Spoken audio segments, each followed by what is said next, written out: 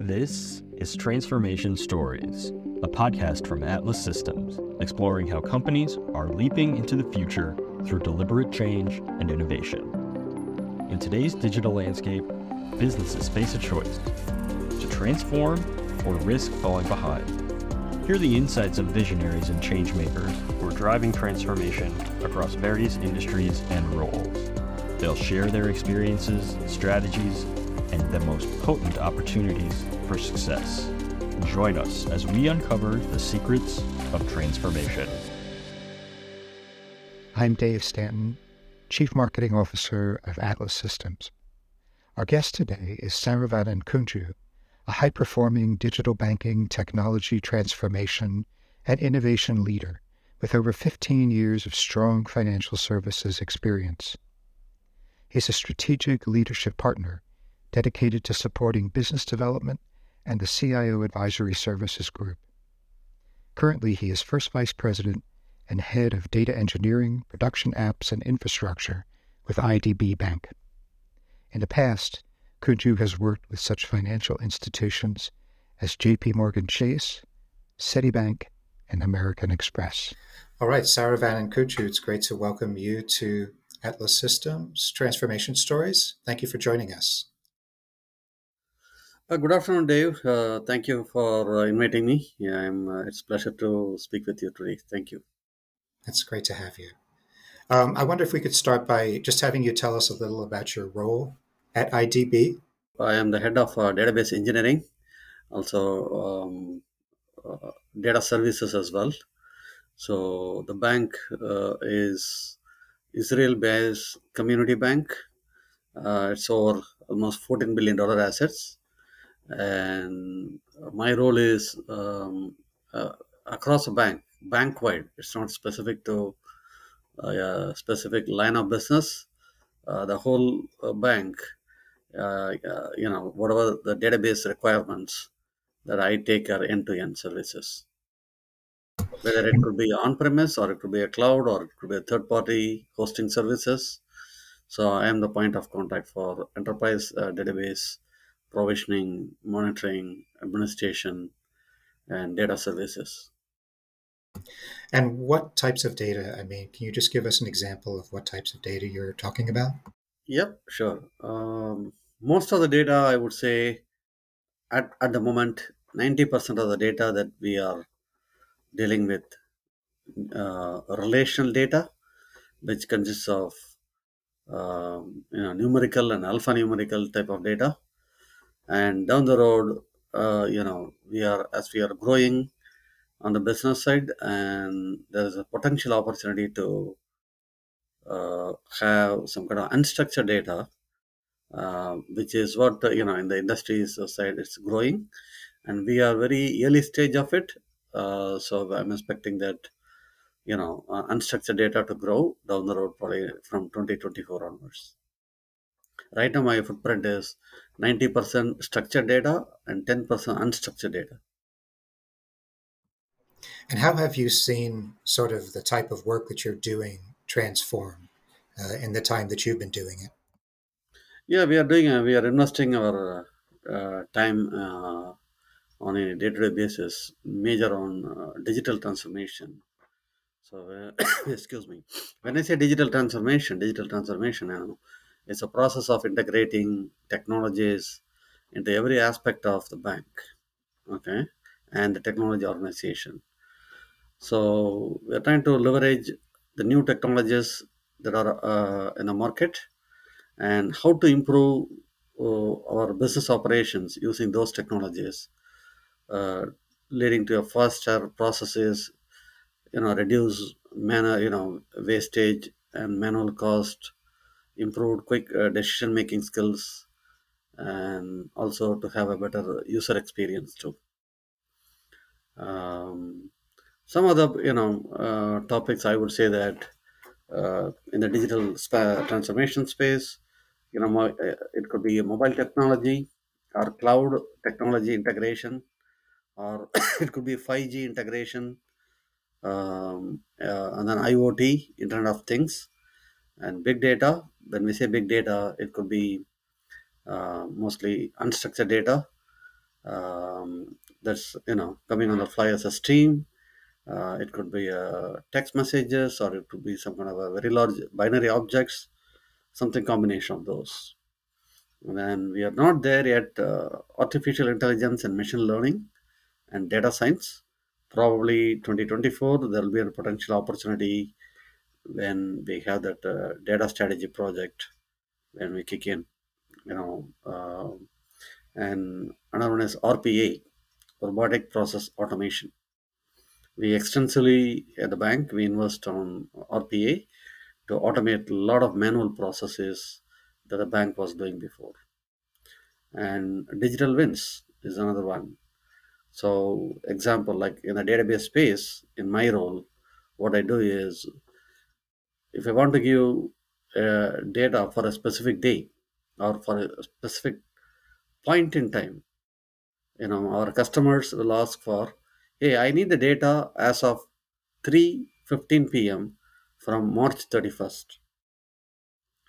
This type of request, this used to take a week or sometimes because it's almost 3 months older data. It is in the tape, and sometimes tape they don't hold it more than, I would say, a few weeks, and it goes to a remote place, and from remote place you got to request it to bring it on site and restore the data. The whole process takes, I would say, anywhere between a week to 2 weeks minimum. And I'm doing is I'm implementing a digital product called Delphix. So the tool Delphix is a very niche tool. It's a California-based, Silicon Valley-based tool that allows to build a digital data pipeline where our end users, customers, they can get the data that they need instantly. They don't need to wait for it. So starting from production, it's the data is injected into this Delphix platform, and then Delphix replicates the data in a secured way to the remote destination, and then the user can go to a portal on the browser. They can do it, log into the portal, and then they can get the data that they want, just simply like a 2 3 clicks, rather than spending 2 weeks of time. All they're going to spend is maximum of 5 minutes. So, how do you find that the different people involved or affected by the transformation react to it? How do they respond? Are they typically on board, or what's that process like? It's overall it's IT project initiatives. So there is a project management, program management involved, who drives as an enterprise model project. It's not just individual silo based. So it's all well, tracked projects, and we have some timelines as well. So for each of those, milestones, we know that who are the implementers and who are the dependencies. We do document in the upfront of the implementation. We identify who are the potential key resources for this in order to implement, and then what is the sequence, what is the timeline for everything, and then what is the dependencies. So we go in that order, and then we materialize, we review that multiple times, and then we kick off, then we do the implementation. So in terms of engaging the people, it's all internal bank users most of the time. I would say 60% of the time we deal with internal bank employees or consultants, and 40% uh, more of third party vendors who used to provide services for business application or other nature, such as Salesforce is one of them, or Oracle Cloud, or third party vendors like Atlas, or anybody else, or Microsoft. It could be something like that. So it's a 60/40 ratio, I would say. And what are some of the other sort of elements of a successful transformation as you've seen it? What does it take to make it stick? Well, we never had mobile based technologies in the bank. The customers, when a new customer comes, the first thing that they ask is, hey, do you have mobile apps? Okay. And 5 years ago, we never had it. And then the customer right away they will walk in. And today we have a lot of mobile-based apps and self-service capabilities for through the bank website where customers can securely do the transaction rather than going to a bank, going to a branch, or pay for a wire transfer fee. Everything can be automated through self-service capabilities too. So those are two major advantages from an end user standpoint. Are there any other, though, sort of situations or qualities or ways of approaching it that you think make the transformation more successful? Um, yes, we do pretty much possible, but there are some areas where it's on a journey where when we do things, when we implement, and I would say 90% we covered, 10% where we did not expect. It's a kind of because it's a huge challenge where the bank example, like we used to have a paper based everything. We never had a system even for any change approval. People used to print a Word document and then they go around it and then they get the signature from various managers and impacted people to make some system production changes. Today we are using ServiceNow as kind of a project tracking tool, project management tool, also incident management and change management. So part of the journey, we noticed that some gaps early in the process because we are moving from a paper-based process to complete digital transformation. When we do very large projects like that, always some challenges will be there. So these are all technical challenge. It's not a process challenge. Um, Process challenge is very well the business analyst they do identify and they are very dedicated for that. But technical challenges we face when we are hosting cloud solution or hybrid cloud solution, something like that. And in terms of leadership, I mean, as a leader, as someone who's guiding a transformation, do you have any suggestions or things that you think that a good transformational leader needs to do or say? Yes, the good leaders really they have to spend time on innovation, okay, and reaching out to what are the new tools in order to get to this digital transformation. What tools I need to invest? What is the right tool? There may be tools like thousands of tools may be there. What is the right tool for your business model, for your business strength, or for your business scale? To get that economies of scale, what is the right tool to invest here? There's a cost of capital involved, and then there's an opportunity cost. So the leader really truly needs to understand and and implement. So example, I will tell you in my experience, I work with my former CIO very closely, David Smithers. He's a very pioneer in the digital transformation. It's a very phenomenal experience working with him, and I appreciate all of his direct guidance that he had contributed to the organization. That really helped us. What about skilling and talent? How does that work into the equation in terms of giving people new skills or getting the right people in place? Every organization now they invest a lot of time and money for people to update their skills. Now technology is keep changing, major change every 2 years or 3 years. There's a huge technology changes. 2 decades ago, it was not that, but now, we said cloud. Now, after, before everything used to be on premise, and then it was like a little bit of hybrid cloud model. Then, past, I would say, a decade, mostly organizations now they love the cloud technology. Now, what is after cloud? Now, if you think about it, it's AI, artificial intelligence, machine learning, and data science, and combination of three that brings a lot of potential opportunities where a lot of things that we do today, manual basis, that can be automated um, tremendously. Okay, that will cause there could be some IT like a blue collar jobs to get read I would say to get evaporated.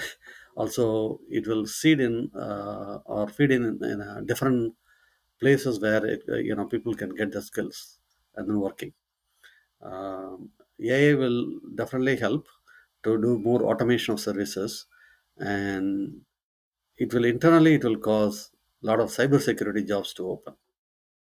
Okay, that's one of the thing. So cybersecurity is one of the potential area down the road. It's going to grow. Are there any other potential sources of transformation that you see apart from AI? A lot of cloud integration nowadays. Customers are very happy to do so. That's the thing. Cloud is the uh, challenging one. Sometimes cloud people think is cheaper. It's not always cheaper. You need to cloud is a big ocean. So when you go put your footprint there, yeah, before you go there, you need to understand how the cloud works. What are the different type of clouds works? Is there a SaaS cloud or IaaS cloud or PaaS cloud or what type of cloud that we are talking about? So thoroughly understand the exit barrier. There are sometimes folks they miss that exit barrier. Okay, I will give you an example where people think AWS is a market leader, but AWS is a kind of a monopoly game compared to other clouds. The products that AWS they own, it doesn't work in other public cloud, whether it could be a Microsoft Azure cloud or Google Cloud or Oracle Cloud or IBM Watson. Whereas you take Microsoft SQL Server or Oracle database, that can work in any cloud. So folks need to understand the exit barrier. If you don't understand the exit barrier, then it's going to cost of capital probably 5 years from now or 10 years from now. These are the big challenges that anyone can think of, and they need to really do a prerequisites type of impact analysis and better understand the cloud and carefully implement. Uh, and what is your size of the organization? Always, we need to think and how much I can absorb, on the cost of capital. So those are the things I would say.